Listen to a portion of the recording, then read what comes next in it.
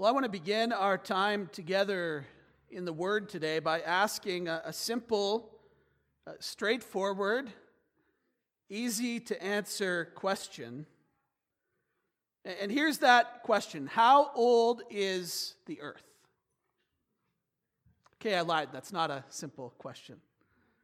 It is a question that's asked almost any time Genesis chapter 1 is read or mentioned.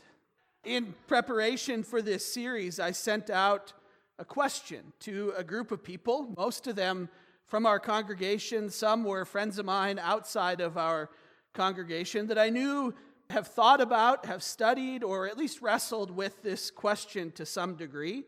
These were people that I knew would give some degree of thoughtful feedback. Every single person that I sent the question or the survey question to is someone who is in agreement with our church's understanding of the Scriptures. They all affirm the inspiration, the inerrancy, the authority of God's Word.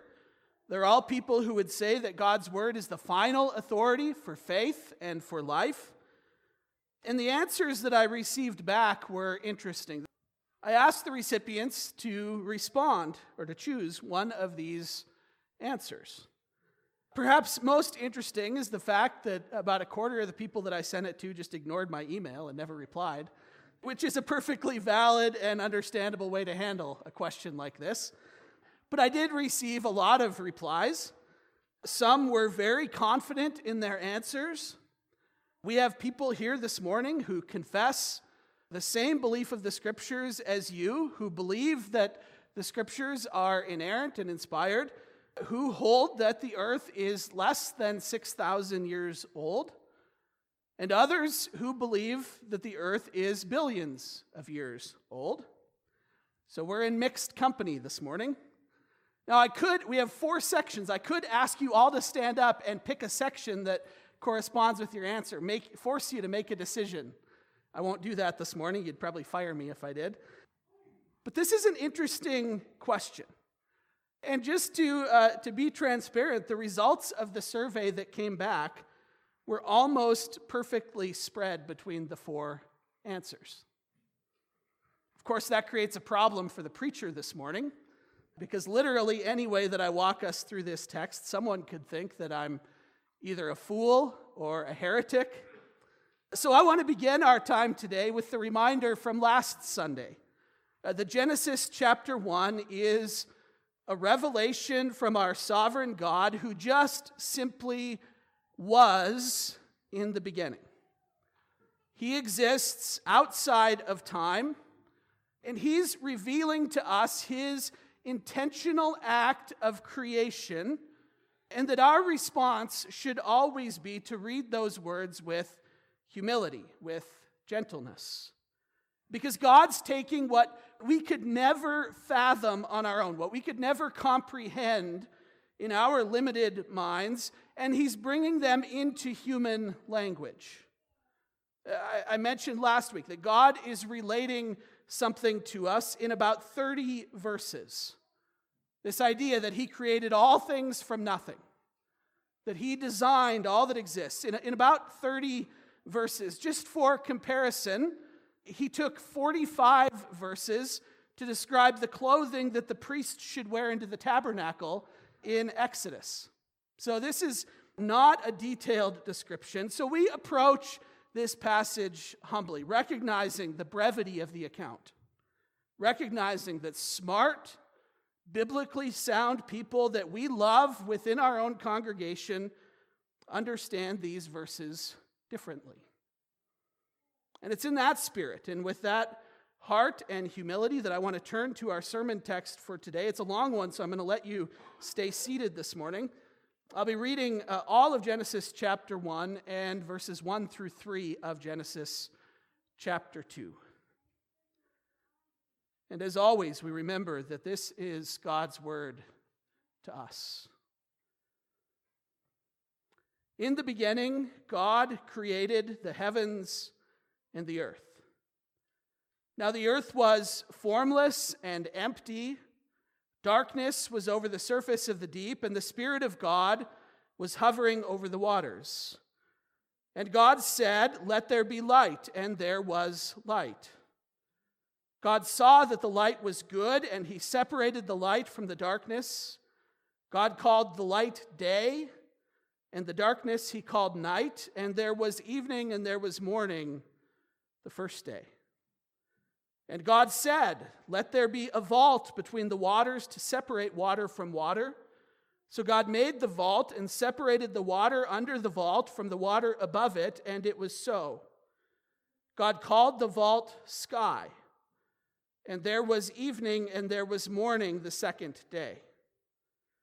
And God said, "Let the water under the sky be gathered to one place, and let dry ground appear," and it was so. God called the dry ground land, and the gathered waters he called seas, and God saw that it was good. Then God said, "Let the land produce vegetation, seed-bearing plants and trees on the land that bear fruit with seed in it, according to their various kinds," and it was so. The land produced vegetation, plants bearing seed according to their kinds, and trees bearing fruit with seed in it according to their kinds. And God saw that it was good, and there was evening, and there was morning, the third day. And God said, "Let the lights be in the vault of the sky to separate the day from the night, and let them serve as signs to mark sacred times and days and years. And let them be lights in the vault of the sky to give light on the earth," and it was so. God made two great lights, the greater light to govern the day, and the lesser light to govern the night. He also made the stars. God set them in the vault of the sky to give light on the earth, to govern the day and the night, and to separate light from darkness. And God saw that it was good. And there was evening, and there was morning, the fourth day. And God said, "Let the water teem with living creatures, and let birds fly above the earth across the vault of the sky." So God created the great creatures of the sea and every living thing with which the water teems and that moves about in it, according to their kinds, and every winged bird according to its kind. And God saw that it was good. God blessed them and said, "Be fruitful and increase in number and fill the water in the seas, and let the birds increase on the earth." And there was evening and there was morning, the fifth day. And God said, "Let the land produce living creatures according to their kinds, the livestock, the creatures that move along the ground, and the wild animals, each according to its kind." And it was so. God made the wild animals according to their kinds, the livestock according to their kinds, and all the creatures that move along the ground according to their kinds. And God saw that it was good. Then God said, "Let us make mankind in our image, in our likeness, so that they may rule over the fish of the sea and the birds of the air, over the livestock and all the wild animals, and over all the creatures that move along the ground." So God created mankind in his own image. In the image of God he created them, male and female he created them. God blessed them and said to them, "Be fruitful and increase in number. Fill the earth and subdue it. Rule over the fish in the sea and the birds in the sky, and over every living creature that moves on the ground." And then God said, "I give you every seed-bearing plant on the face of the whole earth, and every tree that has fruit with seed in it. They will be yours for food, and to all the beasts of the earth, and all the birds in the sky, and all the creatures that move along the ground, everything that has the breath of life in it, I give every green plant for food," and it was so. God saw all that he had made, and it was very good. And there was evening, and there was morning, the sixth day. Thus the heavens and the earth were completed in all their vast array. By the seventh day, God had finished the work that he had been doing. So on the seventh day, he rested from all his work. Then God blessed the seventh day and made it holy, because on it he rested from all the work of creating that he had done. Let's pray. God, may you grant wisdom as we consider your word today. Keep us faithful, thoughtful, and humble as we consider this beautiful revelation of your creative power. We worship you, the one true God who is over all, who is in all. And we pray in Jesus' name. Amen. I want you to imagine this morning that you are out running errands. And when you arrive home, you walk into the kitchen and you find 2 eggs in a frying pan on the stove. Concerned that nobody is watching these 2 eggs frying in this pan, you yell out a question to your family. Why are these eggs frying? What responses might you receive to that question? Person A, who is a smart aleck, might respond something like this. Well, the pan conducts heat, and so the heat from the burner travels through the pan and agitates the proteins in the egg. Eventually, the proteins are denatured as the egg white coagulates at 145 degrees. That's why the eggs are frying. And that'd be a correct answer, right? Another person in your family, however, might hear the question and respond, the eggs are frying because I'm hungry. Very different answers, very different perspectives, both equally true. One answer speaks to the physical process, and one speaks to the intention and to the will of the one who caused the action. One of the major questions that we have to consider is which type of description do we find in Genesis chapter 1? Is God providing us with an explanation of the physical process that powered the creation of the heavens and the earth, life and humanity? Or is God providing the why? Is he providing the framework for understanding his intention and his will? Answering that question goes a long way toward defining what we expect from Genesis chapters 1 and 2. And it's my contention that God, when he inspired these words in the heart and the mind of Moses, was focused much more on the second than he was on the first. These words exist to give us a framework, a rhythmic, poetic, well-ordered framework that leads us to see his purposeful, creative work. And not so much a detailed explanation of biology or geology or astronomy. So as I lead us on this journey through our scripture text for today, we're actually going to handle this text over several weeks, as you probably expected. Today we're going to take sort of a high-level view of God's creative action and process through some of the challenges that arise as we think about Genesis chapter 1 specifically. And then part 2 in our time in this text, we'll look at the specific structure of Genesis chapter 1 of God's work days and examine what it says about creation. And then in the third part, we will utilize part of our text for today and part from chapter 2 as we talk specifically about God's special creation of humanity. So as we look at today's passage, I'm going to share with you one main point, 2 general observations, and think about 9 clarifying statements. So 1 main point, 2 general observations, 9 clarifying, it was 10 this morning, but I pared it back to 9. 9 clarifying statements.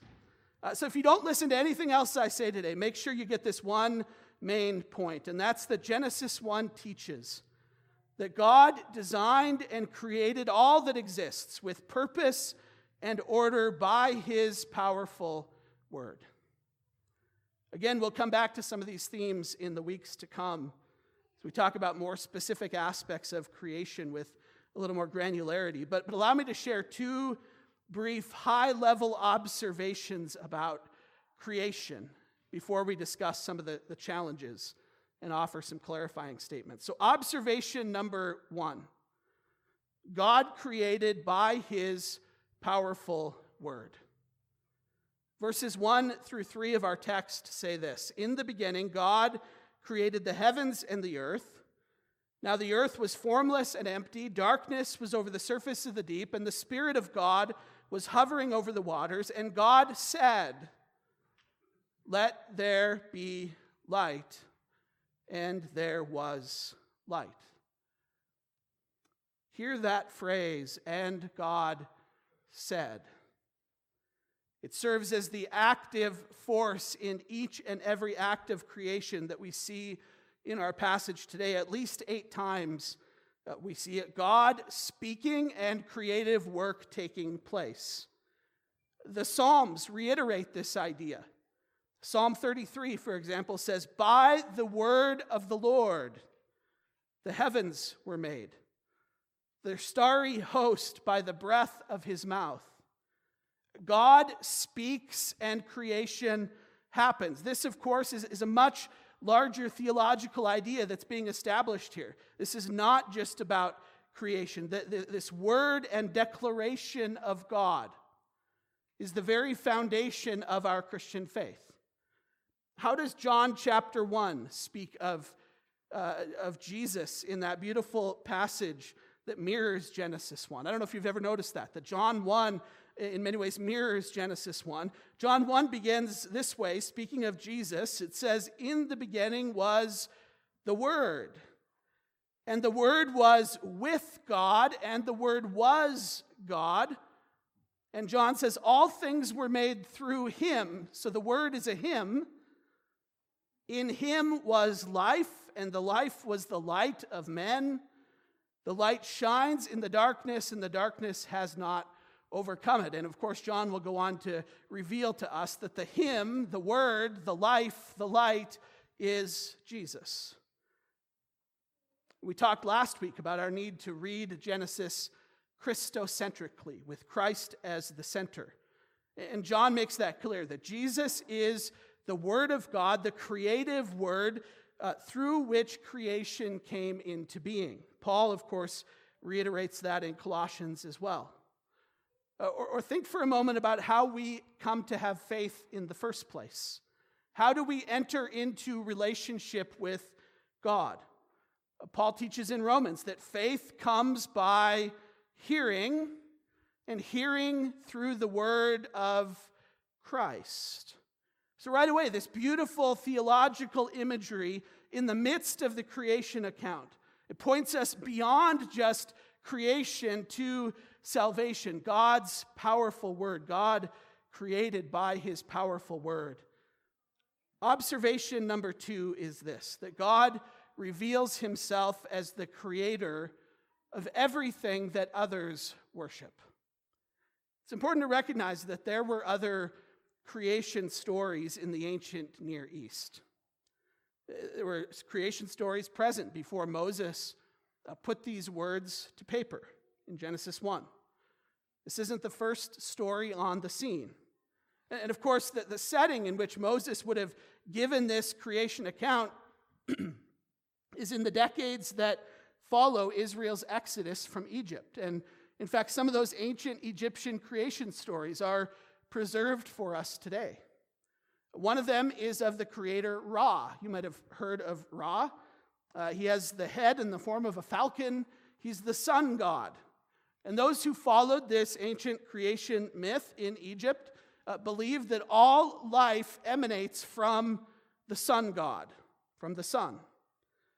But that's the fascinating thing. God reveals himself as existing before anything was, before the sun. God reveals himself as the creator of the sun, the creator of the falcon, and anything else that people might choose to worship. Some other ancient cultures would worship a river as the ultimate source of life. Other cultures made sacrifices to a mountain god to keep the mountain from erupting as a volcano. And all of these things, all created things that human beings would go on to worship, were created by the one true God. It's part of what Genesis 1 reveals to us. Okay, now I want to shift our focus and our discussion to a handful of the difficulties, the intricacies that we encounter when it comes to Genesis 1. And I probably could have had a list of about 25 or 30 clarifying statements that I wanted to share today. I pared it back to 9 that I think are helpful for us.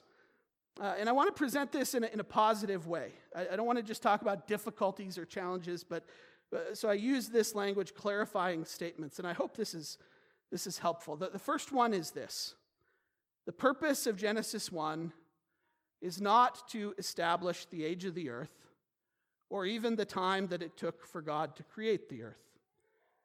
In saying this, I'm not so interested in it being heard as a statement that we can't deduce the age of the universe or the age of the earth from Scripture, but merely an acknowledgement that it isn't the purpose of Genesis 1. That's not why God has given us Genesis 1. I've already said that Genesis 1 exists to establish for us the fact that God designed and created all that exists with purpose and order by His powerful word. It's important to acknowledge what the purpose, what the intent of a passage of Scripture is and what it isn't. And I would argue, and I think Scripture supports this, that the intention of Genesis 1 isn't to deduce scientific answers. Clarifying statement number 2. There is no modern or historical consensus among Christian theologians about the age of the universe or the earth. I mentioned this earlier. There are people in this room today who have a high view of the Scriptures, who have very different views of the age of the earth. And that's representative of the church as a whole, of how the church has approached this issue since the beginning, for millennia. There has never been a consensus on these matters. And that's important for us to recognize, because in our position, in our spot in history, most of what we have heard has been related to there being a consensus. But let's just acknowledge, and I'll talk about this more as we go, that is not the case. There has never been, and there is not currently, a consensus about the age of the universe or the earth. Clarifying statement number 3. There are 2 dominant views among theologians and among Christian scholars who work in biology, geology, and astronomy. And I laid out just quickly for you those 2 dominant views. The first one, I think we all have heard, is those who interpret Genesis 1 as speaking of actual 24-hour days. The second dominant view is those who understand the days of Genesis 1 as figurative or as literary expressions. I think most of us have a pretty firm grasp on the first position. It's been what we might say is the dominant view of popular Christianity, at least, in recent memory. And why is that? And I think, to be fair, it is partly due to good marketing.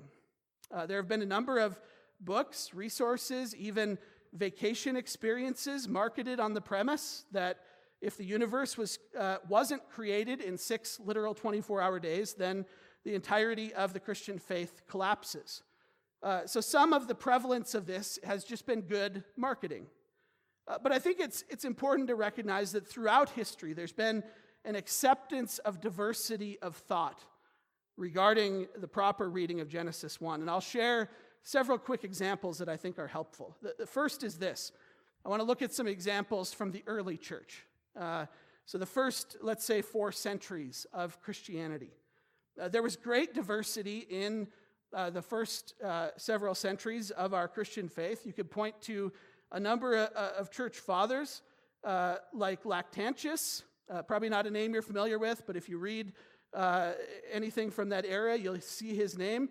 Victorinus, Ephraim the Syrian, Basil, they all basically held a 24-hour day view. But at the same time, their colleagues, men like Clement of Alexandria, Origen, Ambrose, Augustine, Hilary, Philo, early church fathers, all held to some type of more allegorical or figurative understanding of those 6 days in Genesis. If you've done any reading on the early years of the church, that collection of names those are some heavyweights in church history. So there's always been diversity of thought throughout the history of the church on how we properly read Genesis 1. To complicate matters more, some of the guys that I mentioned changed their positions over time. So they, no pun intended, evolved in their view of the creation account in Genesis 1. If we were to narrow the focus to one guy that most of us have probably heard of, at least, Augustine. Augustine's view was interesting. He wrote about it extensively. If you've ever encountered his work, The City of God, he tackles this question head on in that writing. He said it's sort of silly to demand a 6 literal day creation when God is obviously so powerful that the whole thing would have happened in an instant. And so he held the position that those 6 days were given for theological reasons, reaffirming the value of the 7-day rhythm of life in the believer, the 7th day being blessed and holy. He wrote about it extensively. Fast forward about 1,000 years, Martin Luther, another guy we're familiar with, Luther held a fairly rigid position that Genesis 1 speaks of literal 24-hour days. Fast forward a little farther, the early 1900s into American church history. Early 1900s were a very formative time in American evangelicalism, at least. And one of the most important movements during that time, I'm sure you've heard of, it's taken on sort of a negative connotation, was what we call fundamentalism. A strong emphasis on the Word of God and on the fundamentals, the basics of the Christian faith. It really gave rise to the explosion of evangelicalism in America.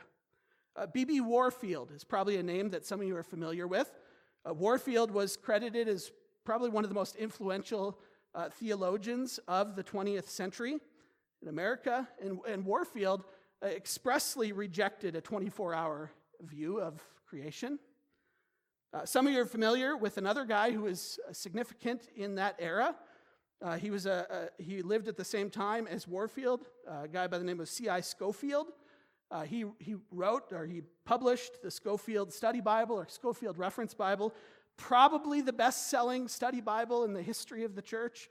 It came out in 1909, took the nation by storm. Basically, any Christian with means in the early part of the 20th century had a Scofield Study Bible. And many theologians credit Scofield for changing the American church. His writing specifically on the end times, on how we view eschatology, changed American evangelicalism. It was an incredibly popular Bible, and the Scofield Study Bible taught an old earth view of Genesis 1. Surprising to a lot of people.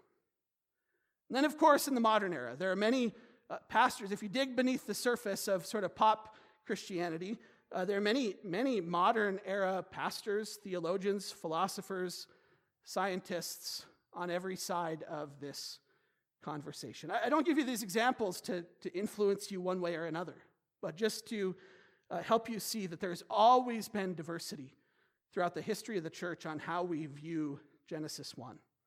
And that leads me to my fourth clarifying statement. And that's this, that the Bible does not demand a 24-hour day view. And I'll be fairly brief here. There is freedom and room in the church today for a variety of viewpoints on this issue. There always has been, and there is today. I have and continue to strongly reject teaching that either view of Genesis 1 is required for the rest of Scripture to remain intact. It's simply adding to the gospel things that Scripture doesn't add to the gospel. Many young people, and I've talked with some of them, have walked away from their faith because they were forced by somebody to decide between what they observed with their eyes and what their pastor, Sunday school teacher, or parent insisted that they must believe about Genesis 1. If we insist that one believe a literal 24-hour day view when Scripture does not insists that we are Pharisees, adding requirements, placing hurdles in the road as people are on their way toward the kingdom. And there is nobody more harshly criticized by the Savior himself than those who placed hurdles in the pathway of people on their way toward the kingdom. The demand of Scripture, I believe, is that we must believe that God is the creator, not necessarily affirm a specific time frame in which he created. Clarifying statement number 5. The simplest and most natural reading of Genesis 1 is the 24-hour day perspective. This is not to say that the simple reading of Scripture, I think we know this, the simple reading of Scripture isn't always the correct one, but this is important to recognize. When you're interpreting Scripture, you give a fair amount of deference to the most simple, the most natural way that we would read a passage. And so I think it's important to note here that I would argue that the simplest way to read Genesis 1, the most natural reading of the text, lines up with a 24-hour day view. Statement number 6. Genesis 1 contains significant imagery and rhythm and is poetical in nature. I'm not saying that, don't mistake me, I'm not saying that Genesis 1 is poetry. What I am saying is that it has some traits, some characteristics that are typically found in poetry, and I think you've seen that. The rhythm, the repetition. This is important for us to note as we read these texts. And God said, repeated rhythmically throughout the chapter. The continual refrain of, and there was evening and morning. This is an important observation because it tells us that we probably don't read Genesis 1, if we're going to be faithful, like we would read very linear history. These are clues that should cause our ears to perk up and say, maybe there's something special about this text that would cause us to handle it a little bit differently. Some have referred to Genesis chapter 1 as exalted prose. So not quite on the level of poetry, but more traits of poetry than the typical historical narrative. Perhaps the greatest example of symbolism found in this passage actually occurs in chapter 2, verses 2 and 3, in that seventh day. Listen to what the scriptures say. It says, by the seventh day, God had finished the work he had been doing, so on the seventh day, he rested from all his work. Then God blessed the seventh day and made it holy, because on it he rested from all the work of creating that he had done. Now just think about what's happening in these verses. Even the most hard-nosed literalist would admit that this is figurative language, right? The all-powerful, sovereign, eternal creator of the universe simply doesn't need to rest. These verses demand a bit of a figurative approach, because to proclaim them literally, for me to stand here and teach God needed to rest, that's blasphemy, right? God doesn't need anything, and he certainly doesn't get tired. He doesn't wear out. It's metaphorical language, and so we see that right in the creation account. It's important for us to recognize those things, that they're found in this account. And that brings us to our next clarifying statement. And that's that any language revealing God's action is accommodated language. What do I mean by accommodated language? Here's an example. In the last 10 days, I've had a meeting with the theological committee that interviews pastoral applicants. I've led a men's Bible study, I've taught a confirmation class to middle schoolers, and I led our Bible story at Awana. Think of those 4 different settings. Some of the topics that I discussed, for example, in my meeting with fellow pastors interviewing a pastoral candidate, were the same topics that we discussed at Awana. But the language that I use to relate what I'm teaching or what I'm talking about in those different settings is very different. I accommodate my language to these individual settings. And that's exactly what God does for us in his word. He relates truth to us in accommodated language. He makes accommodations in his language for us. An example might be Exodus chapter 6, verse 6. God tells Moses to say to the Israelites that he will redeem them with an outstretched arm. Well, we know that God is spirit, right?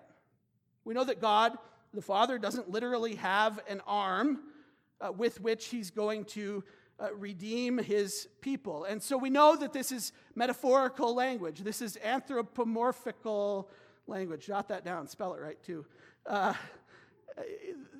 This is language that he's using to accommodate what he's trying to say to us as human beings. God doesn't literally have an arm. Or we could think about that Aaronic blessing that I give at the end of almost every service, Numbers 6, where it speaks of God's face shining on us. Again, we know that God is spirit. God doesn't literally have a face. Scripture tells us that elsewhere. But God's revealing himself. He's revealing how he acts, how he works, his relationship to us and with us in accommodated in language that we can grab onto, that we can believe, that we can understand. And so any language revealing God's action is always accommodated language. Clarifying statement number 8. This one is probably the most controversial today, and that's simply that much of the young earth creation science that exists is, for many of us, unconvincing. I won't say much about this. People get super territorial over these things, and that's fine. But I'll just say that there are many devout Christians and many devout Christian scientists with advanced degrees in these areas of study who find the arguments made by many of the most well-known creation scientists to be incomplete, to be insufficient. It's important that if we're going to read and follow one set of Christian scientists, that we take time to read opposing viewpoints. That's good scholarly work. That's good critical thinking, that we hear arguments from all sides. Just be aware that there are many Christians in these fields who don't talk about their position in church because it's not worth the hassle and the controversy. I've talked with physicians, I've talked with college professors who have a high view of God's word, who just choose to stay out of the conversation because it's not worth disunity. Clarifying point number 9. We live by faith, not by sight. Scripture teaches that true saving faith in Christ does not come from seeing everything clearly. Resolute faith, strong faith, is not a product of being able to answer every question. In fact, there's great theological risk in trying to explain each and every mystery. We all have a tendency to try to solve mystery, to relieve the pressure, the dissonance that we feel. We like to tie things up into a nice little palatable package. But that isn't the Christian faith.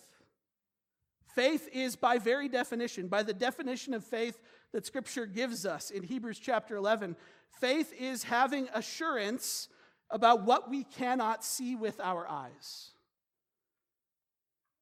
So I want to go back to where we started today, with that one big idea, and that's this: that Genesis 1 teaches that God designed and created all that exists with purpose and order by his powerful word. And as we will see in the coming weeks, the ultimate purpose of Genesis 1 is that we might see our sin, that we might turn to the one who came to die for our sin, that we might embrace the firstborn over all creation, that we might receive the gift of eternal life that he offers. In other words, Genesis 1 serves a purpose. Genesis 1 serves to set up the story of redemption, the story that Jesus came to die for you. Let's pray. Loving and gracious God, we worship you, almighty creator of heaven and earth. We pray that you would give us humility as we think about matters that are too immense for us to understand. Give us gentleness, give us mercy, give us love, give us grace as we interpret, as we apply these passages that are challenging. Lord, we thank you that you designed and created all that exists with purpose and with order by your powerful word. We thank you that you created each of us, that you created each person that we will encounter this week with purpose, with value. Lord, we believe that you could have created the vast universe in the blink of an eye. And we know that you also could have utilized complex processes that you designed that take much time, because to you, time is irrelevant. And so we simply respond today in worship, in praise to you for your power and your glory and your creative genius. And we believe, even though we cannot see perfectly. So strengthen our faith this week.